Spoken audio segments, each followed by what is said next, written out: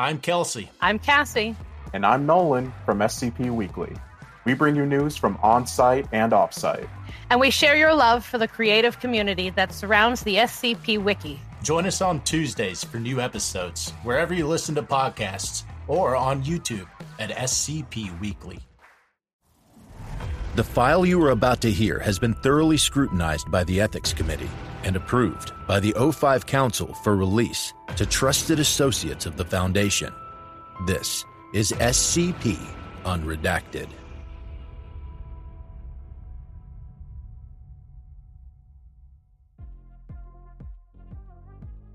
Item number SCP-7103.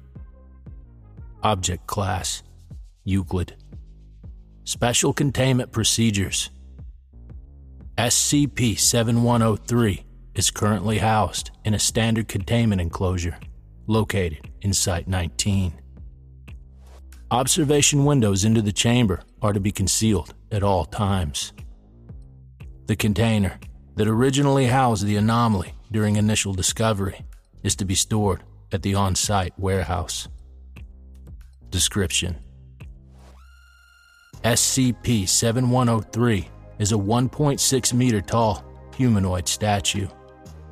The anomaly is noticeably damaged, possessing cavities and fractures of varying severity. In addition, the anomaly appears to have a research uniform engraved on its torso section and exhibits an expression of fear and panic upon sighting observers. The anomaly exhibits environmental awareness and is capable of autonomous movement and locomotion through anomalous means.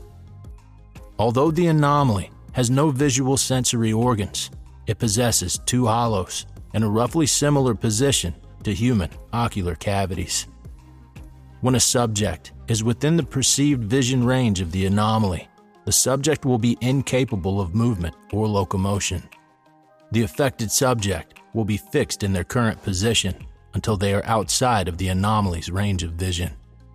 The anomaly utilizes this ability to evade direct contact with Foundation personnel. Additional anomalous properties are still being studied as of writing.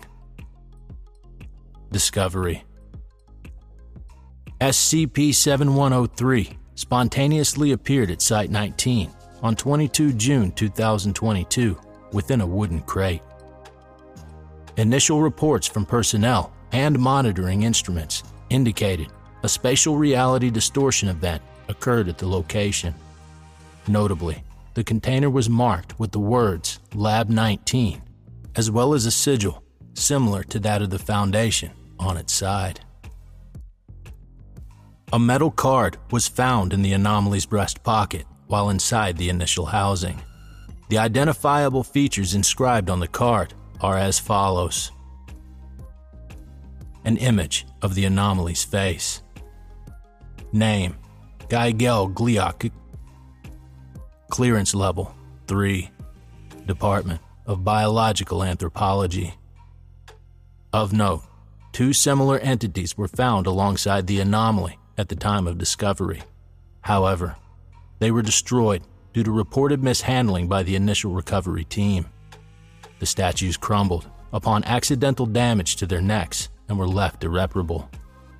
The anomaly appeared to express panic upon seeing the wreckage of the other objects.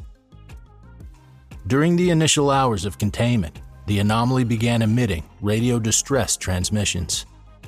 It ceased this activity after 2 hours. Full decryption of anomalous transmissions is currently ongoing.